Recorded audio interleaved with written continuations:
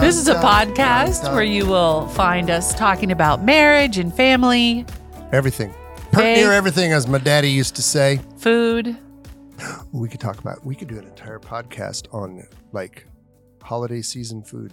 We could. Maybe we will. You just never know. Hey, look, check it out. Here we are for our YouTube audience. We have our holiday mugs out for the first time. Mm-hmm. Rudolph meeting Santa. It's a little confusing with our back decor, which is fall leaves. So we're going to have to fix that. We're in transition. And that's kind of... that would describe most of our life. Most of our life, yes, we're indeed. In transition. So today we're going to talk about something really special.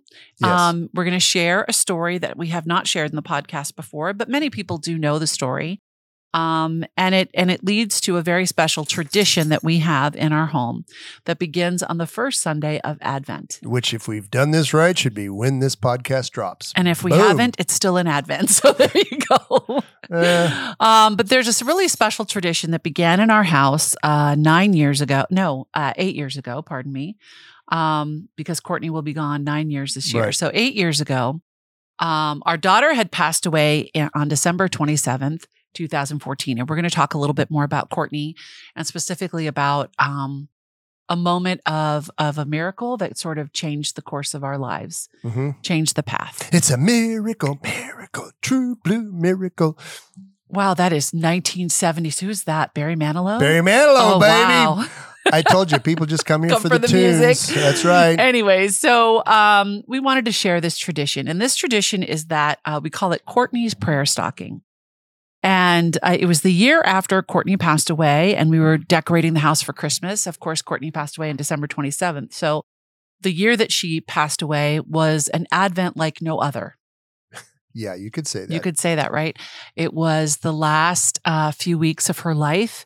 And, the house was an explosion of Christmas and joy because she loved Christmas. Our house not an explosion of Christmas? Oh, no, that Christmas. Do you remember? I took down everything from the walls and put up just like Christmas prints and Bible scriptures. I just wanted to be surrounded by the joy of the coming of the Lord. And you were like, this is a bit much, Mary. Well, Hobby Lobby did call for decorating advice, I'm just saying. Anyways. Can we have our people walk through your house and get some inspiration? And so our beautiful girl went home to the Lord on the 27th. So the following year, it comes to the point where we're hanging up our Christmas stockings. And our son, Jonathan, said, where's Courtney's Christmas stocking? And I wasn't going to hang it up because, it's depressing. We're getting ready to celebrate the first anniversary of her passing. And why do you want to look at a Christmas stocking? And Jonathan was offended. He was like, because it's Courtney's and just because she's in heaven doesn't mean we don't celebrate her. Out of the mouth of babes. Yeah. Well, he wasn't a babe. Good looking, yes, but not a baby. Anyways. So okay. Jerry, what did our son suggest? Putting up the stocking. Why? Because I'm the one that tells this story all the time, so you don't usually. So I'm going to give you some airtime here, Jer. No, I'm actually. What was his suggestion? No, what was his suggestion? I don't remember. Don't give me that look. You're the one who tells the story. Courtney's prayer stocking. He said, "Mom, why don't we?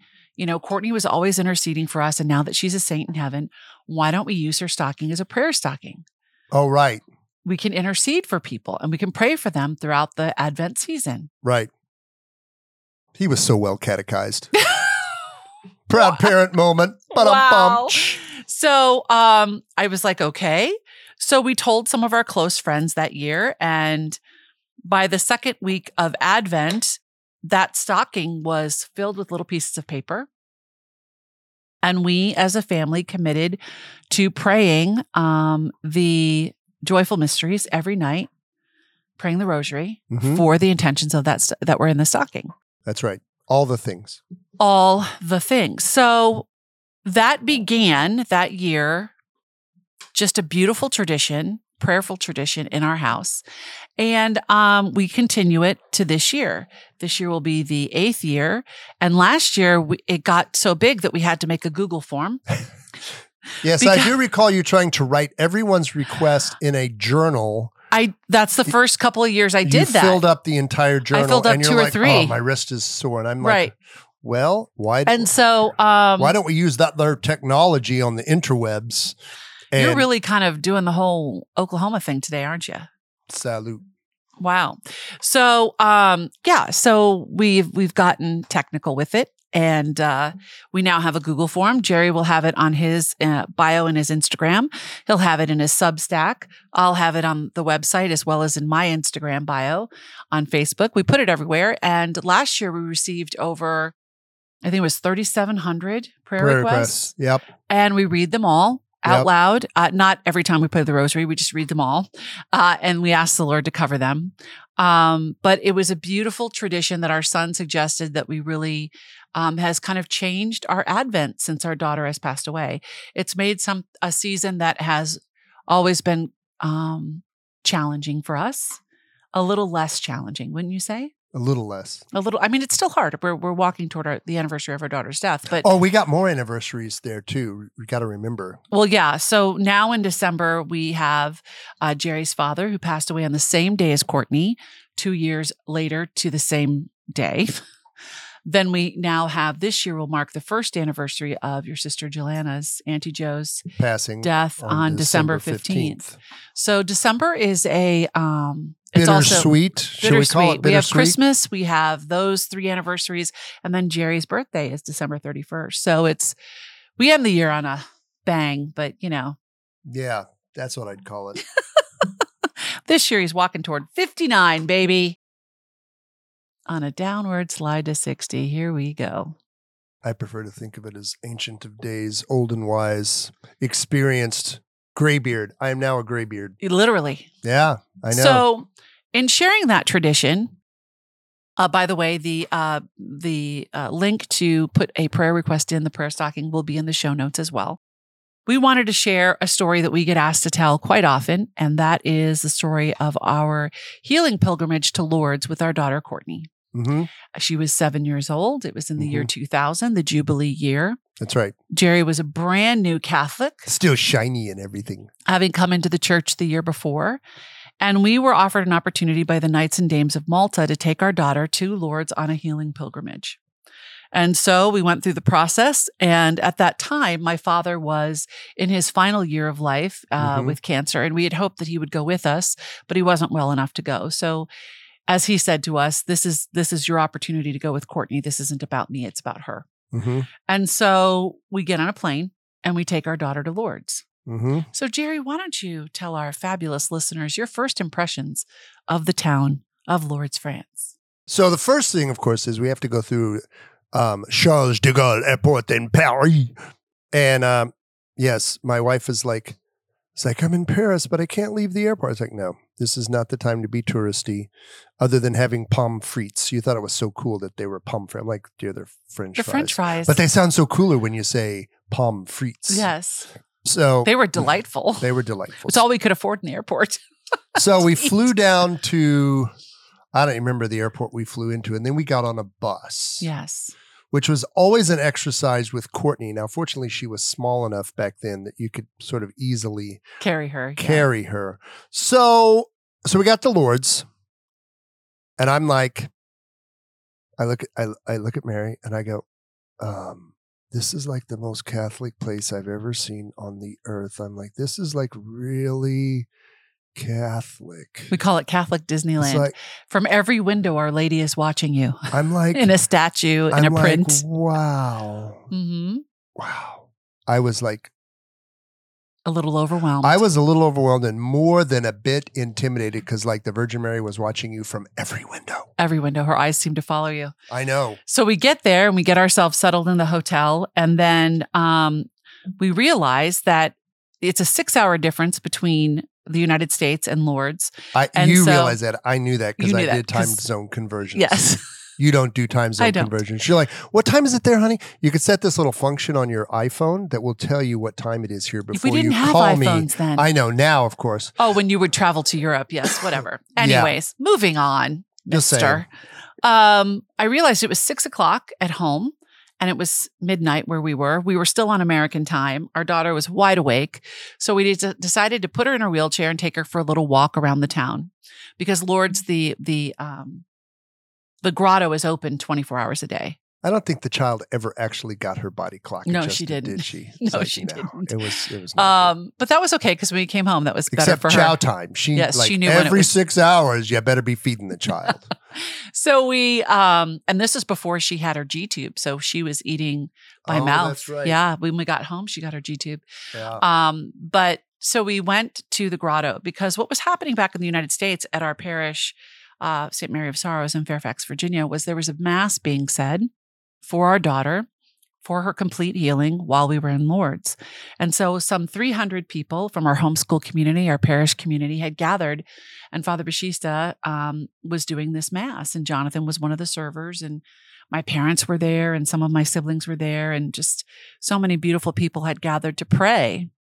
And so I thought, how fitting that when they're praying the rosary after Mass there, we're praying the rosary in the grotto. It's that cool universal church thing. I know. It's really neat. So we did that. And that's kind of how, after we got over the shock of how Catholic everything was, that's how we sort of started our time in Lourdes. And then the next day we had an opportunity to go in the water. There was the water. And this is kind of where the story sort of takes a sharp right turn. I will let you tell the story because you were an actual eyewitness. Well, to Courtney, I was. So you were like Peter and I was like Mark. See, so you're an actual eyewitness, but I could write it down, but you were an actual eyewitness. So I will let you tell this story while I sip some of this delicious coffee. Okay, so there are 3 stations to go in the baths. Now, mind you, this is in the year 2000. They have changed things since COVID. So I'm not sure you will find this today, but this was how it was done at the time. By the way, nobody briefed us about this. I just want to make this perfectly clear. This was not in the brochure, the travel instructions, or any of the pre-briefs. They're just like, yep, we're going in the baths, healing waters, miracles happen, etc. They don't go over how the it all logistics. happens. And you know me, I love me some guy. Logistics. Okay, continue. So Jerry needs you to know that's very important. Yeah, nobody told us nothing. So there's the mother and child section, there's the women section, and there's the men section. So of course, because Courtney was wheelchair bound, we go into the mother and child section. And you walk in, and it's sort of like this, it's built out of the base of the mountain where St. Bernadette of Subaru, in 1858, had an apparition, several apparitions with Our Lady. And she dug into the soil there at the base of the mountain, and bubbling waters came up, and those waters were healing waters. And to this day, you can see they have crutches and canes and things hung up where people went into the water or put the water on their body, and they were healed of their ailments. So it's just a very, very powerful place to be. And so we go into this sort of like cave-like room, and there's kind of a place, I don't know if it was a table or if it was like made out of stone, or I don't remember the exact detail, but they put Courtney on this stretcher. And I'm like, oh, they have to lift her into the water. Well, like Jerry said, we weren't even thinking about how this is going to happen. So they begin to undress her. And that's when I get my first hint of this is going to be different than I thought. A little bit. And so they cover her with this sheet. Her dignity was always respected. And they start to take off her clothes because, of course, they're going to dip her body in this miraculous holy water. And we know that as Catholics, we believe these are sacramentals, and that, it's the Lord that heals, right? It's God that heals. But he uses these things as part of that healing story sometimes. So I realized, oh my gosh, if she has to get undressed, and if I'm going to go in the water, then I have to get undressed. And it was very uncomfortable. And what I noticed right away was there were 3 women that were helping her. And they were all praying in their native tongue. And they were praying, I recognized the Salve Regina in Latin. I recognized the Hail Mary in 2 different languages. And they were just praying over her as they were preparing her to go in the water. And one of them had this little statue of Our Lady about, 4 inches high. And she was asking me where the problems were. Just said, everywhere. And I said, all the things. All the things. I said, well, of course, her legs, because she didn't walk.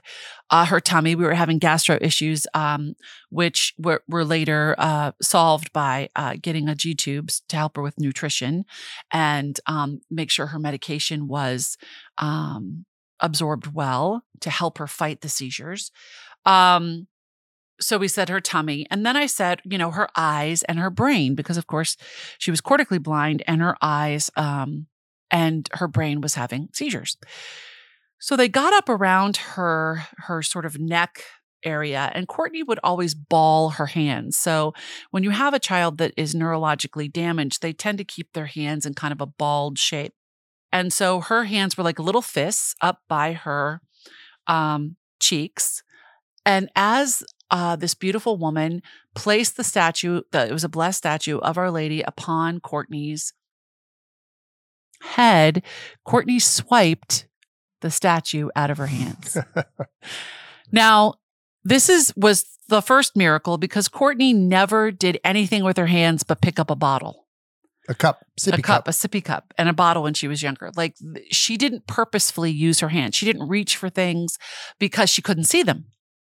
So I was like, whoa, what is she doing? And then I thought, oh my gosh, everything in Courtney's right hand always goes to her mouth. So I had this vision that she's going to take Our Lady and put the statue in her mouth and like chomp on her head or something. And I'm like, that's really not the way you want to start a healing pilgrimage to Lourdes by, chomping on Our Lady. Chomping on Our Lady. That's not really, I don't think that's not in the plan. So I start to move over toward her to prevent her from doing that. And what she does next still stuns me, is she took Our Lady and placed her over her heart. And then she took her other fisted hand and placed it on top of that one. And she had this big smile on her face, just so happy. And I was just stunned. I was just watching, and the little lady that was with us from the Knights and Dames of Malta, her name was Anne. She was from Ireland, and she's like, Mary Beth, do you see what Courtney is doing? And I'm like, yes, like what's happening? And Courtney remained in that position, and they take her to the water, and they dunk her in the water. And she was not digging that. Not digging that at all. Big, good Irish yell from our girl. And she comes back around, of course, totally covered and everything, but her hands have not changed that position. And she still has this beautiful smile on her face. And I was like, wow, does she know where she is? All of these things are running through my mind. And then it's your turn. Then it's my turn to go in the water. And I was in my undergarments. And this woman, I think she said she was from Romania. She starts unhooking my brassiere. And I'm like, whoa. Like, we keep those on. My mommy told me to keep those on. And she's like, no, you want the water to be everywhere. So I went into this water covered in just a sheet. As the Lord brought you into this world. That's how I went in. And when I put my foot in that water, it's like this little tub. How cold was it? 6-foot tub, stone tub. It was a stone cistern. It's not a tub. It was a cistern. Cistern, whatever. It was. How cold was it? I don't even have your words. attention on the Lord, didn't it? It did. Because everything left your brain. It was so cold. It was like Arctic water, probably colder than that. Concentrated. I was like, oh my gosh, I'm going to be a human ice cube. I just took my breath. It literally took my breath away. Oh, it was cold because I went in too. And it's cold. And as I took the step to the middle of the bath, there was a statue of Our Lady at the end of the bath, and her face was all pink. It was a white statue. And I'm like, why is her face pink? And the woman next to me said, La Rouge. The women would go and kiss the statue out of respect, and they had lipstick on. So it was dyed like this pink color from millions of women's lipstick. Yeah, you wouldn't do that post-COVID anymore. No. Pretty sure.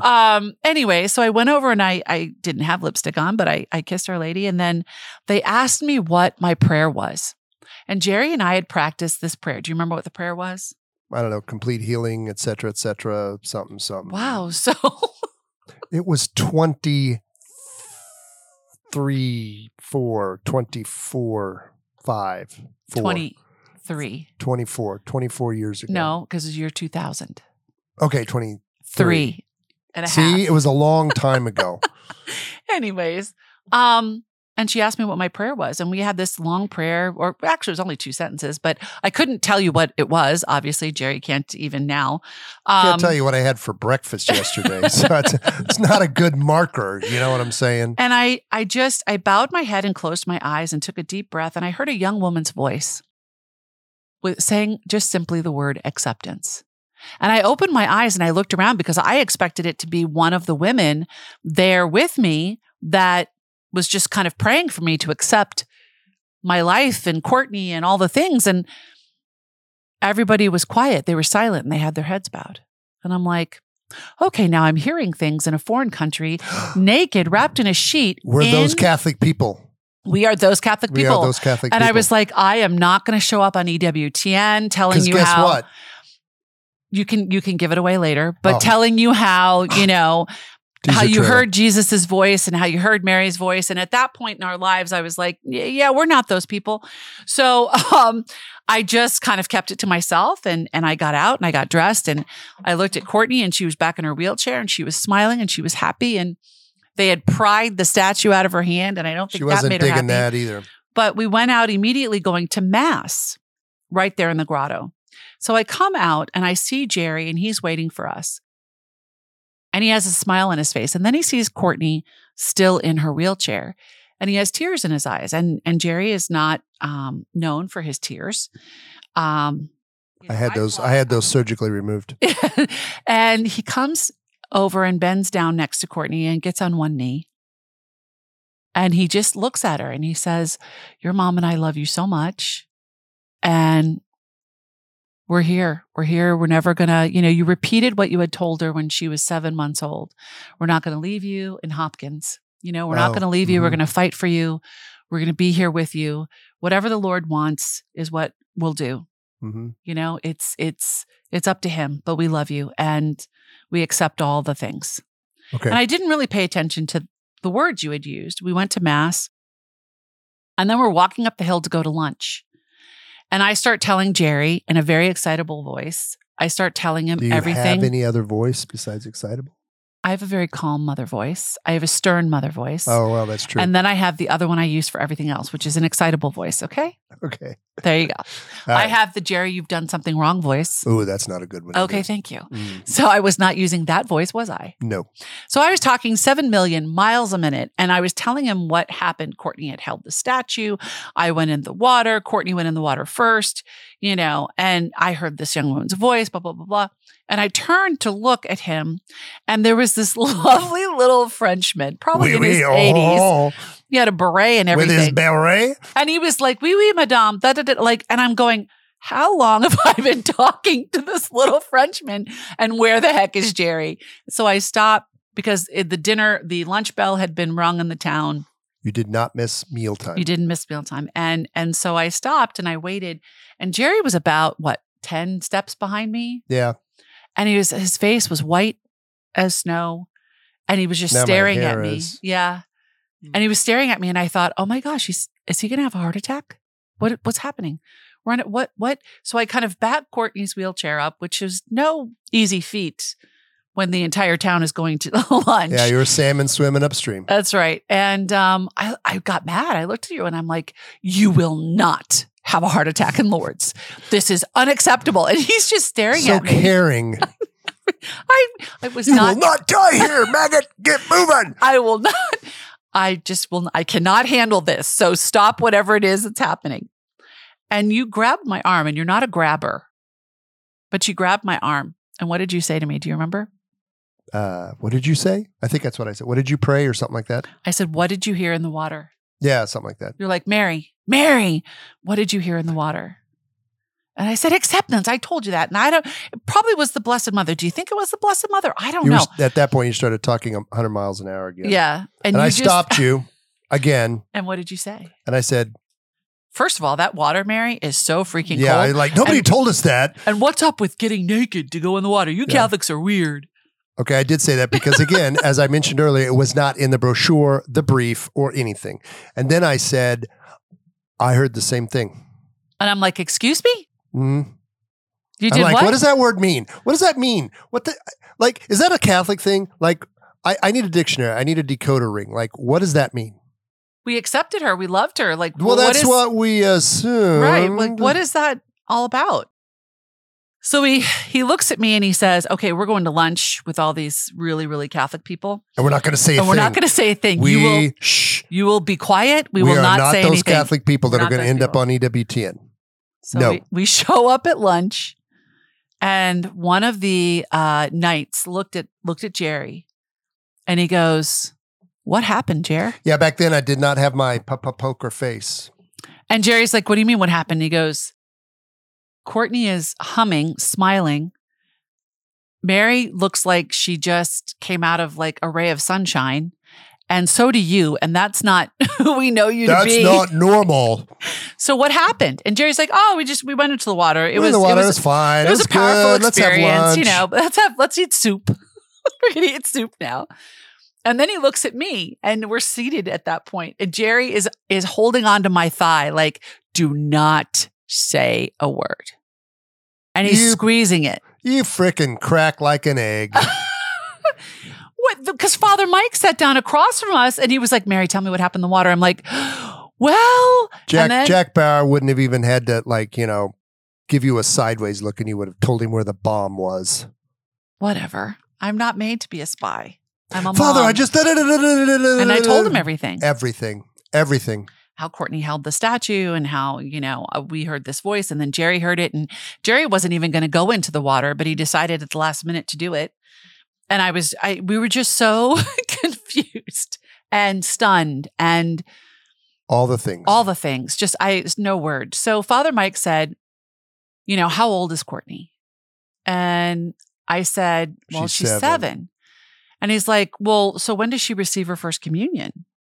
And I said, "Well, Father, she can't receive her first communion because she can't speak, and there's no way for her to communicate to you how much she knows and understands. So we can't, our priests have told us, it's not necessary. She's an innocent. She doesn't, quote unquote, need Holy Communion." So Father Mike said, "Okay, well, that's interesting." And then we went on to eat lunch, and we had soup. And then Jerry and Courtney went up to take a nap because Courtney was still on American time. And one of the dames of Malta, Jerry could use a nap. Yeah, said, "Hey, I'm going across the street. There's a little bar. Well, there's a bar like all down the streets, but they would have, coffees in the afternoon and stuff like that." Father Mike was traveling with Bishop Curlin from the Diocese of Charlotte, North Carolina. Right? No, Raleigh, North Carolina. Sorry. Raleigh. And he said, "I got to go pay the bishop's bar tab. So let's go over and get a coffee." And I'm like, I didn't know bishops had bar tabs. Apparently bishops have bar tabs. Didn't know that. Remember, we're Catholic. Yeah. Not Baptist. Not Baptist. So we go pray, over. then we feast and drink. There you go. So we go over to this little bar, and Father Mike takes care of it, and we all have a coffee. And he's like, "Mary, you said, Courtney's 7, and I really feel called to kind of encourage you to seek the sacraments for her, seek First Holy Communion and confirmation." And I was like, "Okay, well, thank you for that. Sure. That's nice. Sure. And then he goes, "No, really, I want you to talk to Bishop Curlin." And I was like, "Okay, I don't usually have a one-on-one conversation with bishops. It's not." You have been in the pastor's office a few times. I have, but that's a pastor. That's not the bishop. So you never achieved that greatness. No. So later that evening, after dinner, there was an opportunity for Jerry and I to talk to Bishop Curlin. And he's like, "Let's go to the grotto, say the rosary together, and let's just chat." Again, this was the most Catholic I have ever been in the entire year and a half that I've been Catholic. So Jerry is like walking on one side of the bishop. I'm walking on the other. And he's telling us a little bit about himself and his life and his journey to being a bishop and a young priest and all of that. And he said, "So Mary, Father Mike tells me that something extraordinary happened in the water. Tell me about it." So I told him what happened. And I said, "Father, we just don't understand, is it the Blessed Mother saying acceptance? Like we need to accept something more than what we thought?" And he goes, "Well, he says, I can't answer that. That I think you need to take to prayer and open yourselves up to whatever the answer might be from the Lord." But he goes, when Mother Teresa, now Saint Mother Teresa, would come to the United States on the East Coast, Bishop Curlin, was one of her confessors. And something, and as he shared with us, something that she taught him was when you have individuals who cannot speak, right? You look to their body to speak for them. Because this is what Mother Teresa did in India and all over the world, right? She went to those that were in the street, those that society had cast off. And many times they were disabled people and mentally handicapped people, and they couldn't speak or they couldn't communicate. But she would look to how they held their body. She would look to how they would relax when they were being bathed, and how they would, that meant that they were trusting her. And, she looked for these things. And of course, we did that as Courtney's parents because she didn't speak. She sounded like Chewbacca from Star Wars when she was hungry. But she could communicate. Yes. Let's be very clear. She could communicate when Chow was late. You knew it. Oh, you knew it. Or she was upset. The only time she ever cried was when she was in physical pain, which was always so scary because she couldn't tell you where it hurt. She just told you that it hurt. Like a baby, really like a baby. So as he's telling us this, he said, so what do you think Courtney was trying to tell you in the water? And I'm just standing there like, and he looked at Jerry and he goes, Jerry? And Jerry's like, we were so overwhelmed. And he said, so Mary, describe to me again what Courtney did. And I said, Courtney held Our Lady over her heart. And he goes, so do you think that Courtney knows where she is? And I said, yeah, I would agree that she does know where she is. He goes, do you think that Courtney understands what's happening? And I'm like, that we're praying for her full healing? Yes, I think she knows what's happening. And he said, so if you think that Courtney knows where she is, she knows what's happening, she knows who Our Lady is, and to love Our Lady, then how can you possibly think that she wouldn't be prepared to receive Holy Communion? Dang, killed us with logic. And I was like, and he goes, how's Tuesday for you? And I'm like, excuse me? And he goes, if we can receive permission from your diocese, I would like, and you agree, he goes, is there any reason why you think she shouldn't have it? And I said, well, she doesn't swallow that well. So he goes, that's fine. We can give her just a small piece of the host. And I said, okay. So they called the next morning to our parish. Our pastor was there. And he was like, this is glorious. Yes, wonderful. We called home to my parents to let them know she would be receiving First Communion, and our son was there. And Jonathan had been disappointed because he really fully believed, as we should, that God was going to heal his sister and that she was going to come home and be a playmate to him and talk to him and be a typical sister just like everybody else he knew had. And when we told him that when she came out of the water, she was still in her wheelchair and still blind and still non-communicative, he was very upset. And, as a 9-year-old would be at the time. He was 9.5. And so we were trying to kind of, I don't know, it was a big catechism lesson, of just trusting in the Lord, and Courtney's perfect as she is. And when God looks at her, she sees perfection. He sees perfection and grace and beauty. And there's nothing Courtney has to do to earn God's love, just like there's nothing you have to do to earn God's love. And there's nothing you have to do to earn mommy and daddy's love. And there's, so it was this big conversation about the dignity of the human person. And so when we called him to tell him she was receiving her First Communion, he was like, yes. And I didn't know what that was about. And I said, what's going on? He goes, Mom, do you know what Sunday is? And I'm like, Sunday's Mother's Day. And we would be back in the United States on Thursday. And he goes, Sunday's First Communion Sunday. And, we were in this small family group of people. Right. Doing weekly catechesis with our kids. And those young ladies were going to be receiving their First Communion that Sunday. And they were all 7. And he goes, she's doing something just like everybody else does. See, God does listen to your prayers. And I'm like, okay. That works. That works. And he explained to us when we got home what his prayer was, that Courtney would just do something like everybody else did. Right. And so she received. So the next morning, in front of our door was this package. And the dames in the group had gone to the little dress shop in the town, La Bébé Bon, the beautiful baby. Of course it's called La Bébé Bon. And they had purchased a First Communion dress for our daughter. And then we had a veil that had a ring of flowers, just like Bernadette would have had, mountain laurel and other flowers. And our white high tops. And our white Reebok high tops, because that's what we had. And she couldn't have worn like any other shoes. She had to have her high tops on. Because of her ankle support. Because of her ankles, yep. And she received her first communion in front of the underground cathedral. More than, I don't know how many thousands of people were there. It is a big honking underground cathedral. And it was the only time she stood on her own 2 feet, leaning between her father and I. She opened her mouth and said, when Bishop Curlin said, "This is the body of Christ," she said, best amen you ever heard. Very loudly. Very loudly. And it echoed in the underground chamber. Oh, it sure did. And she received her first communion. And then when she came home, she received her first communion again with her quote unquote classmates at church on Mother's Day. Right. And wore the dress and everything. Everything. It was just beautiful. And so we kind of spent the next several years sort of mulling over this idea of acceptance, and we kept taking it to prayer as a couple. And God was slow to answer. No, I think we were slow to listen.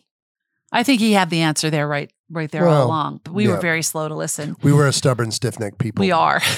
I wish we could say we were, but we are. And so it was 4 years later. It was November 1st, 2004. And our daughter was having brain surgery. And she was getting what they call a VNS, a vagus nerve stimulator. Vagal nerve stimulator. Thank you. Vegas is like where the casinos are. I'm just saying. She would have loved a Vegas nerve stimulator. Yeah, okay. Woo! Let's go. Yeah. Party on. But she, it was the last intervention they could do for her because there were no new medicines. And she was still having 3 and 4 grand mal seizures a day. She was already taking a cocktail that would have made Mick Jagger proud. Yeah. She was just, and her body was just under a lot of stress. And as it always was. So we're in this surgery and it's a neurosurgeon, a pediatric neurosurgeon that does the surgery, and they connect this wire to the base of the thalamus in the brain.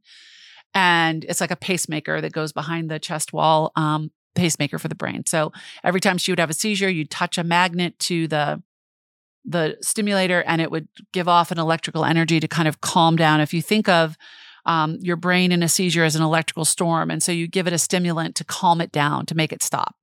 And so that was the very simple science. I mean, it's very complicated, but that's a simple mom science behind it. And as we're in the waiting room, Jerry's got his Tom Clancy novel, his coffee. We're watching her, and the doctors had come out beforehand and they had told us that this was a very delicate surgery, that if Courtney had a seizure during this surgery and the scalpel moved or the connection moved, there was a possibility she could be a vegetable for the remainder of her life. Mm-hmm. And so it was very serious. Now, once it's in there, it's an easy switch out for battery packs and things like that. But the day before, I had finished a Curcio retreat. I was part of the team. And at the closing mass, Father Joe had asked us to bring Courtney up because he knew he was having this surgery. And so 500 people raised their hands and prayed over our daughter for successful surgery. And so we had gone in and we had said goodbye to her and we had cried the tears and we told her how much we loved her. And, we held her close until they literally took her out of our arms. And I'm in the waiting room and we've prayed our rosary and we're just trying to stay still for the next 2 hours, 3 hours as this is happening. And I go over my notes and I realized that Father Joe had talked about healing during the retreat. So Jerry, do you remember? Yes. Okay, go for it. So what are the 3 ways but it's your retreat. What are the 3 ways that Catholics teach healing? Okay, so they teach miraculous healing, right? And that's the one that we normally associate with places like Lourdes, right? You're sick, but you're not sick. And there's a tumor and then there's no tumor. There's a tumor and then it's not a tumor. And there's no, valid medical explanation. It's a miracle, right? Then the second one is you're healed after a time of suffering, right? This is sort of your traditional, when you do chemo or radiation or something. And yeah, you're cancer free, but it's a hell of a road to get there, right? And then there's the third one, which says that there is basically no healing this side of heaven. There's an acceptance. There's an acceptance of the fact that you will not be healed here, and that when you go home to the Lord, that's when your healing will take place. That's right. And I looked at that word and I was like, oh, bananas. That's not what I said, but Bananas? That's probably not what you said. no, but it's a family podcast. So I'm going to go with that. And I grabbed Jerry's hand and I spilled his coffee, which irritated him. That's bad. You don't spill more coffee. It's like spilling Gibbs coffee. Did you ever see anybody spill Gibbs coffee twice? No. NCIS? No, I did not. And I said, oh my gosh, Jerry, oh my gosh, oh my gosh. And I had read further down and I had written in my notes what my dad had said before we went to Lourdes 4 years earlier. You know, the Lord will work through this. Our Lady will be with you, but you have to listen. You have to lean into what she's trying to tell you and what he's trying to tell you. And I was like, lean in. Oh my gosh. And then it came to me. Who went in the, what was the prayer that we had for Courtney? There were 2 prayers. Healing. Right. The first one was that when we knew that she would go before we did. Right. Most likely. And that she wouldn't die alone. So we would be with her. But the one before that was that we would hear what? Her voice. Her voice. Authentic voice. The one God gave her, not the one that sounded like Chewbacca. And we had that prayer for long time. Well, as long as she was alive, 7 years. At that point, 10, 11 years almost. Right. And I realized in that moment, who went in the water first? Courtney did. And then I went in and you went in and what did we hear? Acceptance from a young woman's voice. Young woman's voice. And I thought, wow. Oh my gosh. Bazinga. It was Courtney's voice. Mm-hmm. She was telling us, I got it. I accept what God has asked of me. And I need the 2 of you to get your bananas together so you can help me. You talk about bananas a lot. Your shazazzle. Get your shazazzle together. And be my hands and feet. I mean, it was so clear, so direct. And we went on and I read some more scripture and it just kept coming back to this. And so I was telling Jerry this and, he had tears in his eyes. I have tears in my eyes. Then we both looked at each other and I thought, we're both crazy. This can't be right. Are we those Catholic people again? We're not those people. So then the surgery comes to an end. And because Courtney was very frail in health and medically fragile, they let me go back sooner than they would typical patients. And so she was probably out of the OR maybe 30 minutes. And it would be, typically for her, it would be another hour before she would even wake up, and it took her a long time to come out of anesthesia. So I go back in my, my hair's in a hairnet and all of that. And I'm back in the post-op room. And I just crawl into that bed with Courtney. And she's got, bandages on her, over her breast, because that's where they went in underneath her arm. Right. And thankfully they didn't go in, by the skull. And she's all bandaged up and she's just looks so still and so frail. And I get up next to her ear and I just tell her, hey, Court, Mama's here. I love you so much. I'm so proud of you. You did so great in the surgery. And then I keep talking to her and I tell her what her daddy and I, had been praying for and what the Lord revealed to us out in the waiting room. And I said, Courtney, we heard you. It was your voice, wasn't it? Now, mind you, she typically takes another hour or so to wake up from anesthesia. Her eyes popped open like somebody had stuck an electrical, wire to her feet or something. Her eyes popped open and she turned and she looked at me with this huge smile on her face. Mm-hmm. And she started laughing. It's about time, you knuckleheads. I was like, and the nurses were like, what is going on? How is this possible? This shouldn't be happening. All of her vital signs were totally normal. She did everything she needed to do. Like we were supposed to stay in the hospital that night and we ended up coming home. Like they let us come home because she was doing so well. And I just kept telling her, I'm so sorry it took us so long. I'm so sorry it took us so long. And what was happening in our marriage at that time is we had begun this journey away from our addiction to pornography and my addiction to food and our joint addiction to pornography because I had joined you for those years. And we had started counseling. We had started to walk in the way of the Lord. And it was very early in our walk with that, but God was so kind and so gentle to us. And he always spoke through her. So he would pay attention. Yeah. because we were that stubborn. And so that day changed everything. Lourdes changed it, and we began to turn in a direction. But it took us 4 years to actually hear what he had said. And from that point on, it was climbing up every mountain to be healed for us, for our marriage, for our individual selves, for our family. And so Courtney has always been a tremendous intercessor. Even when she was alive, we would ask her to pray for us and with us. People at church would come up and they would whisper prayer requests into her ears, And then especially right before she passed away, we were loading her up for heaven. But that led to Jonathan, feeling the impetus to do the prayer stocking. That's right. And now we have been doing it, like I said, this year will be 8 years. And we have seen such amazing stories. That's right. People to tell us that I get emails to this day of Mary. We put the prayer request in 2017. We were dealing with primary infertility, and we want you to see the picture of our first child. We thank Courtney for her intercession, her powerful intercession.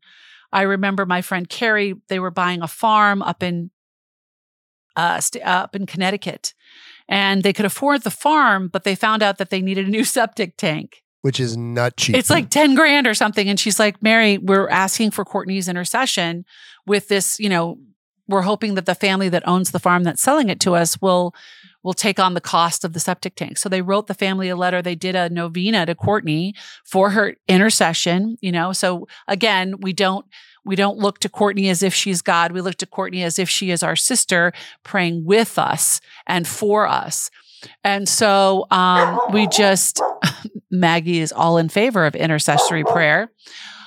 So I get this email with a picture, 4 months later.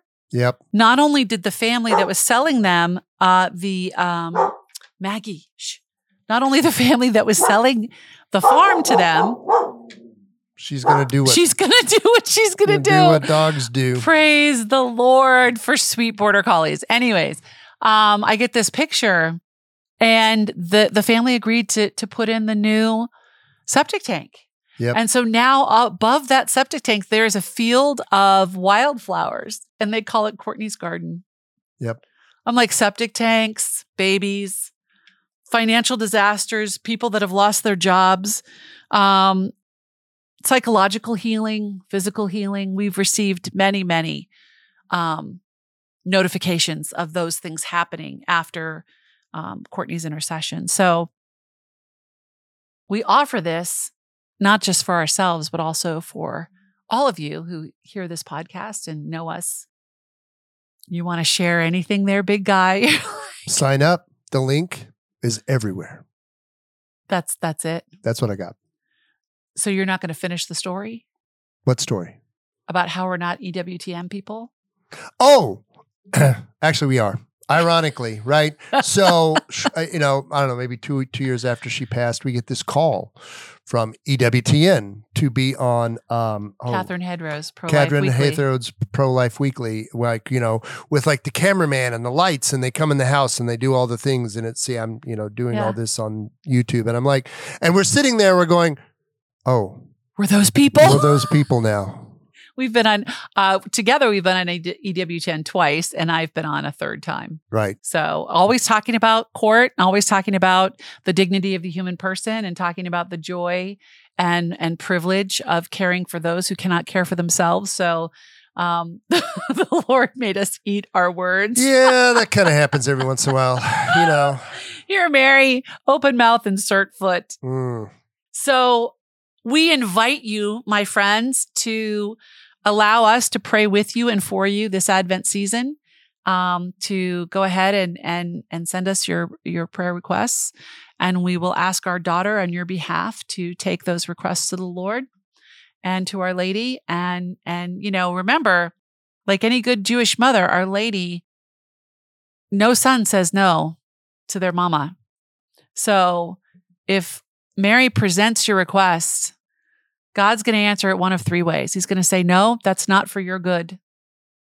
He's going to ask you, he's going to say, yes, it is for your good, and you'll see the fruition of it. Or he may just say, you trust me and wait. Not the now. Not the now, because I am moving and preparing a way for you. So as Advent has begun, we wish you a happy, holy Advent. I'm not really sure how to answer this to end. Now it's time. This will be the most awkward transition everywhere. Anyway, now it's time for the Not So Newlywed game. Here we go. I'm going to ask you this time. Okay. So, Jerry, this is now, mind you, dear audience, these have nothing to do with Advent, Catholicism, or well, you never know. You never know what I'm going to say, though. Okay, let's PG-13. Here we go. Okay. Anyways, by the way, the Google form will be, I said, in the show notes and on our Instagram, all of that. Links, all the things. Okay. Jerry. Yes, dear. You have to sing karaoke. I would love to sing karaoke. I know you do. You excel at karaoke. I know. What song do you pick and why? Oh, there's only one song I would sing. Because, what's that? You've lost that love and feeling. Whoa. I mean, I sang that on my greatest birthday party ever. When was that? 2020. You did? CC and Stash. Oh, Stash's wedding. Oh, I was going to say, what was happening then? That's right. Our friends. No, it's 2021. 2021? Yes, because it's been. Oh. No. Yeah. No? I don't know. Anyways, when our friends got married. No, it's 2020 because they got married before Jonathan and Jessica did. Okay. 2020. Yeah. My birthday. Cool. I mean, like, who has a wedding on my birthday? Oh, well, they wanted to have a black and white wedding on New Year's Eve. I said, black and white wedding. I'm totally down with that because I rock a tux. And I did rock a tux. And it was the best birthday party ever. And they did play that. And you did sing it with all of your Navy friends. All the boys. Yes. It was most excellent. It was most excellent. What would you sing? Hold on. You don't get off that easy. What would you sing? I would sing probably a Celine Dion song really badly. Like, it just left my brain. I don't even know. It's all coming back to me now. It's all coming back. Oh, boom! Back to me now. See how I did that? Yeah. Yes. Okay. Anyways, that's probably what I would sing. Okay. So here's the final question. Okay. What scent reminds you of childhood, and what memory does that bring back? I'm not really one of those guys that have like scent memory. I'm sorry. Food has a scent, dear. Well, you are a food guy. That's very true. Oh, that's a good question. Bacon, of course. And what memory does it bring back? Frying bacon, eating bacon. All the bacon. Oh, that's an excellent question. Just food in general, because I always remember coming home, this food. Still happens. You still come home and I still cook food. For you. Yeah, exactly. You'll walk in and go, wow, that smells good. Yeah, that smells good. Baking in particular, right? The smell of cakes and cookies. Yeah, baby. That's good stuff. For me, it's the smell of fresh bread. Yes, because absolutely. my mom would, when we were younger in grade school, mom would make I can't remember if it was Mondays or if it was Wednesdays. One day a week, she would make like 5 or 6 loaves of bread. And those would last how long? Maybe 2 days. Yeah, I was going to say. But then unless they multiplied, those things were gone. And right? she would, we'd come in and we knew she had been baking. So everybody, the rule was when you came home, you had to take off your uniform, get changed into your play clothes, and then you had to do your homework. So you didn't mess up your uniform? Correct. And then you had to do your homework before you could go outside and play. Okay. So we would come in, and then once you were in your play clothes, before you did your homework, mom would call you to the table and she would slice up the fresh bread, and it would still be warm. Ration. And we would get this big, thick slice of bread, and she'd put butter on it, and it would just be all melty. And sometimes she'd let us put honey on it. Oh my gosh.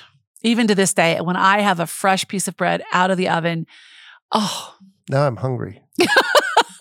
It's so good.